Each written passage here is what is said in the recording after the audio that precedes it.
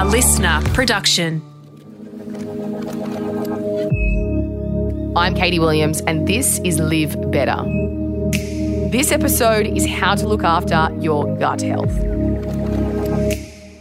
It feels like everyone is talking about their gut health right now. But what does good gut health actually mean? We don't have a blueprint for what a healthy gut microbiome looks like. And your gut microbiome could look totally different to someone else's. But both could be perfectly healthy. A good way to think about our guts is to compare them to the Amazon rainforest and the Great Barrier Reef.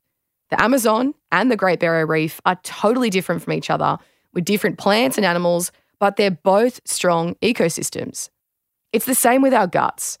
If you have symptoms of poor gut health, like severe bloating or trouble going to the toilet, you should definitely get in touch with your GP for a specific treatment. But if you don't have symptoms of a bad gut, you can still do your bit to look after it. So if you want to give your gut some love, here are 3 tips to try. Tip 1 is eat a diverse diet. Your gut thrives on a diverse range of foods. And the best way to create a diverse balance of bacteria in your gut is to eat a diverse range of foods. Try to eat 30 different plants a week. Yes, 30. Now, when I say plants, I mean fruits, vegetables, legumes, nuts, seeds, and herbs. If 30 different plants seems overwhelming to you, write down all the different ones you've eaten in the past week. Count them and then figure out how many you have left. If it still feels overwhelming, you can literally Google different fruits and vegetables to get some ideas. Write down new fruits, veggies, herbs, and legumes that you could include and buy them at the supermarket next time you go.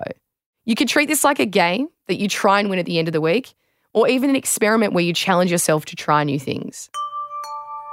Tip 2 is chew your food.